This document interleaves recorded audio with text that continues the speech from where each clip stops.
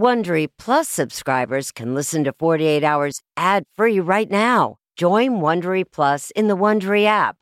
Need more true crime in your life? An Audible membership can solve that. Audible is the ultimate destination for thrilling audio entertainment. As an Audible member, you can choose one title a month to keep from the entire catalog. Don't miss The Serial Killer's Apprentice by Katherine Ramsland and Tracy Ullman. It follows the true story of how Houston's deadliest murder turned a kid into a killer in training. New members can try Audible free for 30 days. Visit audible.com/48 hours or text 48 hours to 500-500. That's audible.com/48 hours or text 48 hours to 500-500 to try Audible free for 30 days. Audible.com/48 hours. This spring, if you'd rather spend time enjoying your lawn instead of trying to keep it alive, there's good news. True Green is the easiest and most affordable way to get a beautiful lawn. All you have to do is water and mow, and they'll do the rest. Weed control, fertilization, aeration, and even some things you might not even think of. They'll do all of it, while you can do literally anything else. With True Green, you can have your lawn looking as good as a putting green. That's not hyperbole. True Green is the official lawn care treatment provider of the PGA Tour. True Green offers a satisfaction guarantee, and they have a verified best price promise, which guarantees you the lowest price with no compromise on quality. You do you. Let True Green do your lawn care. Visit TrueGreen.com to get the best lawn at the best price with the best people guaranteed. In this week's 48 Hours interview podcast, we look at the murder of the young husband and wife found shot to death in their suburban townhouse. 25 years later, the story and a family's search for answers is still playing out. I'm 48 Hours correspondent Maureen Maher. On Palm Sunday, 1990, sirens rang out in the well-to-do Chicago suburb of Winnetka, Illinois. Nancy and Richard Langert, a young couple, were brutally murdered. It appeared to be the work of a hitman. In this week's podcast, I speak with Jean Bishop, the sister of Nancy Langert. She went out to dinner with the couple the night before, then learned of the murders the next morning. The night before, your family is together. Yes. And what was the occasion that brought you all together, and where did you go? Two occasions, really. One was that my father's birthday was April 2nd, and so April 7th was the closest date that we could get together to celebrate his birthday. But it was also a celebration of Nancy and Richard's, anticipating this first child that was going to be born into our family. Because Nancy and Richard, that would have been the first grandchild for my parents. It would have been my first little niece or nephew. And so we were all over the moon. My older sister couldn't come to dinner that night, so it was just my parents and me and Nancy and Richard. And we went to this Italian restaurant on North Clark Street in the city. They came up from the suburbs, and I came from my apartment on Chestnut Street in the city. And we had pasta and wine, and I had a baby gift already for Nancy, and we were just the happiest family you can imagine.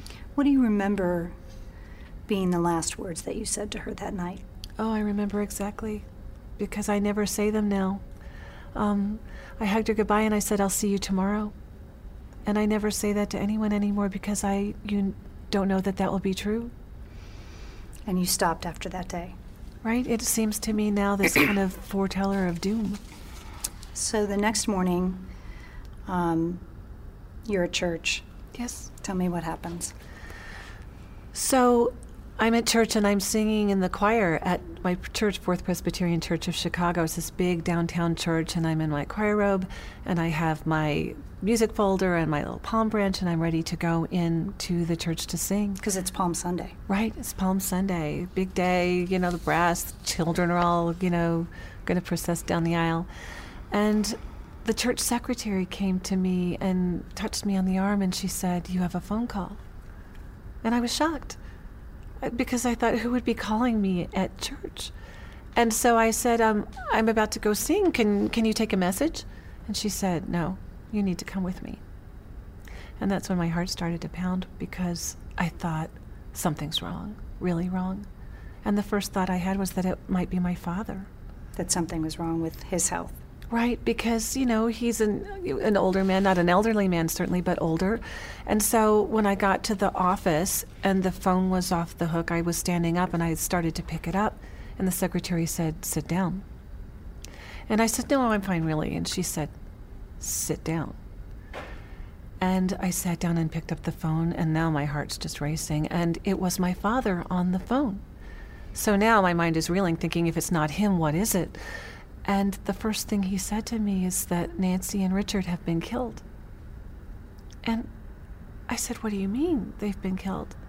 And now racing through my mind is an image of them in their little car, on the Edens Expressway, and a semi-trailer, slams into them and, smashes them into some embankment. And he said, "Someone killed them." And then he told me that the minister of his church, Dr. Gil Bowen, was going to come and pick me up and that I should sit and wait there for him to come. But when he said to you, "Someone killed them," did the word murder register in your mind at that moment? Yes, I knew what he meant. He meant that someone had deliberately killed them. And I couldn't take that in, this happy young couple with everything to live for, with no enemies, with no reason that anyone in the world should want to take their lives. And all I could think of in that moment is why? Why? Why them? You write in the book that you had a very specific thought in that time that you were sitting there. And it wasn't just everything that you're telling me now, but it was something about hating someone. Can you tell me what that was? Oh, I knew that if someone killed them, that evil had intruded into our lives like nothing that we had ever known before, and that evil would require a response. You couldn't not respond to it. And I knew that one of those responses could be hatred and vengeance and feeling horrible bitterness towards whoever had done this terrible thing. And I knew instantly that I didn't want to hate anyone. And I said those words, "I don't want to hate anyone." So how would you, I think this is astonishing, it's one of the things that I just find remarkable, that in this moment, you've just found out your little sister who's pregnant and her husband have been murdered, and you're waiting there with all these thoughts running through your mind, and you turn to an idea of, "I don't want to hate anybody." I find that fascinating because most people would give in to it immediately and say, "I'm going to find this person and I'm going to do something to them. I'm going to make them pay." And instead, you went the other way. I wasn't thinking of whoever did it in that moment. I was really thinking of Nancy and Richard, and where were they now? I knew that their bodies were lying dead in the townhouse in body bags. Mm-hmm. But I knew that wasn't all of Nancy, that she had this beautiful spirit. If you looked in her eyes, they sparkled, and that soul was somewhere. And even at the time that I'm kind of, inside shaking my fist at God saying, "Where were you? Why didn't you stop this?" Mm-hmm. I also knew that Nancy and Richard were safe in the arms of God, and that now everything in my life had to be different because I had already gotten to live, 4 years longer than Nancy had had on this earth. Mm-hmm. And that meant that every moment I had going forward is a moment she didn't get to have, would never get to have. And that was all a gift. Well, I'm going to take you forward as that day progressed, but because your dad is not here to speak and tell us what his experience was, can you, if you're comfortable, relate to me what his experience was and his version of the story, what happened to him and how he found himself in the house that morning? It was so terrible. He had gone to church that morning and, like me, had planned to, get together with them later in the afternoon.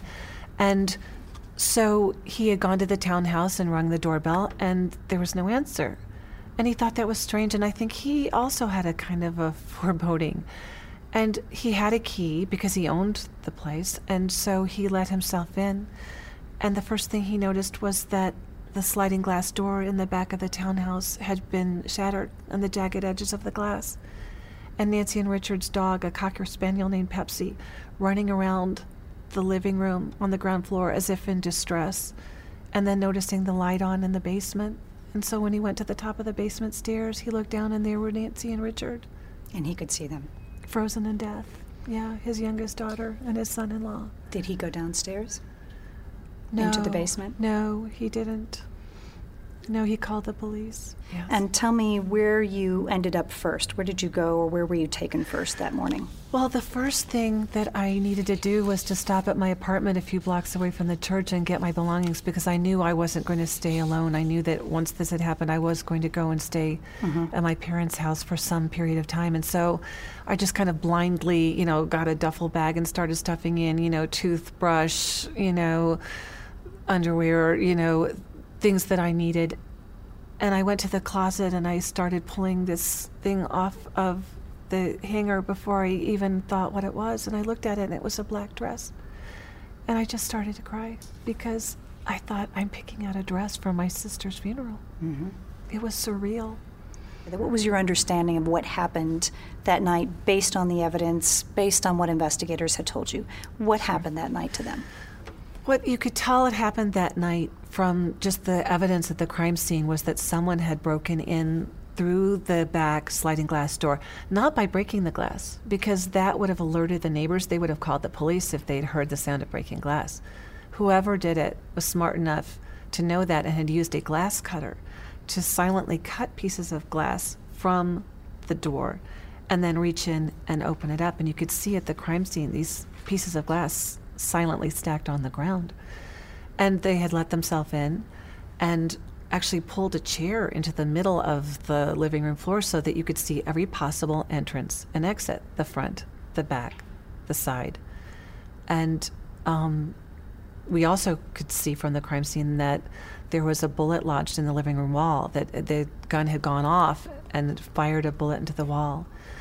And that there was nothing taken, nothing. No jewelry, no electronics, $500 of cash that Nancy had gotten from cashing her paycheck that day, strewn on the ground, almost as if it had been handed to him like, here, take this, and he had tossed it aside like, it's not why I'm here.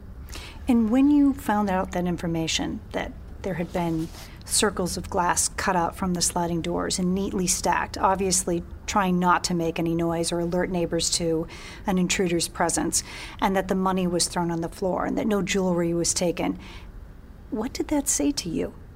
That said to me, this is a crime that is meant to be seen not as a burglary gone wrong. This is a crime that is meant to be seen as an assassination, as an execution. That it was planned, methodically planned. Yes. And now, if it's okay, if you could tell me what you know based on the evidence about how Nancy and Richard were found downstairs and the way in which they believed at the time the murders took place. Yeah, so in the basement, you could see from blood marks on the floor and the marks on Nancy's body what had happened in her last moments, because the coroner estimated she lived about 10 minutes after she was shot. First, she tried banging on that shelf, and you could see these indentations in this metal shelf. Remember, this is in the days before cell phones, and there was no landline in the basement, and so there was no way to call for help except for her to try to make a sound. And then I think at some point she must have realized she was dying. And so you could see these scrapes on her elbows. She dragged herself by her elbows over to Richard's body where he lay. And right before she died, she drew this message in her own blood. By his body, there's the shape of a heart and the letter U. Love you.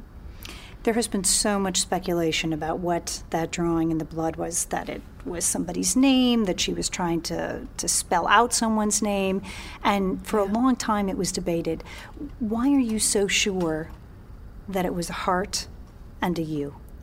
Well, two reasons. One is that I've seen the pictures. The police were able to show us the photo, and it clearly is this heart shape of the letter U. And I also know that because that's how she used to sign her love notes to him. That's how she signed cards to him. That's her way of saying, I love you. And you believe in the last moments of her life, that's the message she wanted to leave for him. Oh, yeah. I think it wasn't even just for him. I think it was for the whole world that she was leaving behind. She loved this world. She loved backyard barbecues and going to the beach together and cooking pasta together in the kitchen and holidays, birthdays. I think it was her benediction on this whole world that she was leaving.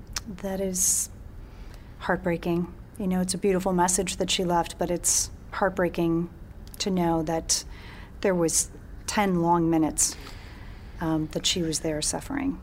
And yeah. Were you thinking that day, like, Who? What? Why? How does this happen to a couple in their 20s who seemingly has no enemies? Yeah. Could you even begin to fathom what happened or why it happened? I couldn't. I mean, if you knew Nancy, if you knew how good she was and how loving, how kind, how beautiful she was, if she looked at you and spoke to you, I could not grasp that someone could do this and pull a trigger and end her life. But what Jane Bishop did not know at that time was that more than 2 decades later, she would find out exactly why her sister and brother-in-law were murdered, and that her questions would lead her on a road to redemption, as well as a face-to-face meeting with the killer himself. Join me at 10 p.m. Eastern Time on CBS for this Saturday night's 48 Hours as we take this journey with her.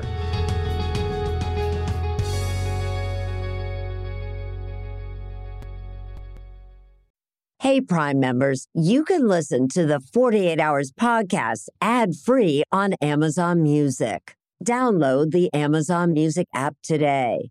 Or you can listen ad-free with Wondery Plus in Apple Podcasts. Before you go, tell us about yourself by completing a short survey at Wondery.com/survey.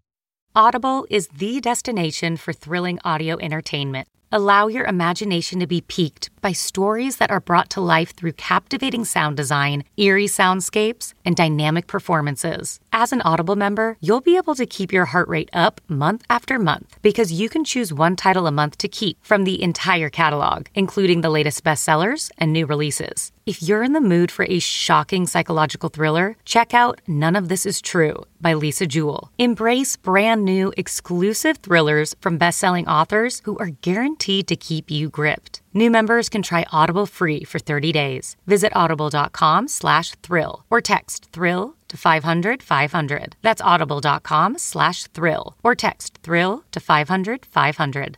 Take true crime with you on your shirt, mug, or hat with official 48 Hours merchandise at ParamountShop.com. You can take 20% off with code HOURS20. That's 20% off at checkout on all 48 Hours products with code HOURS20 at ParamountShop.com.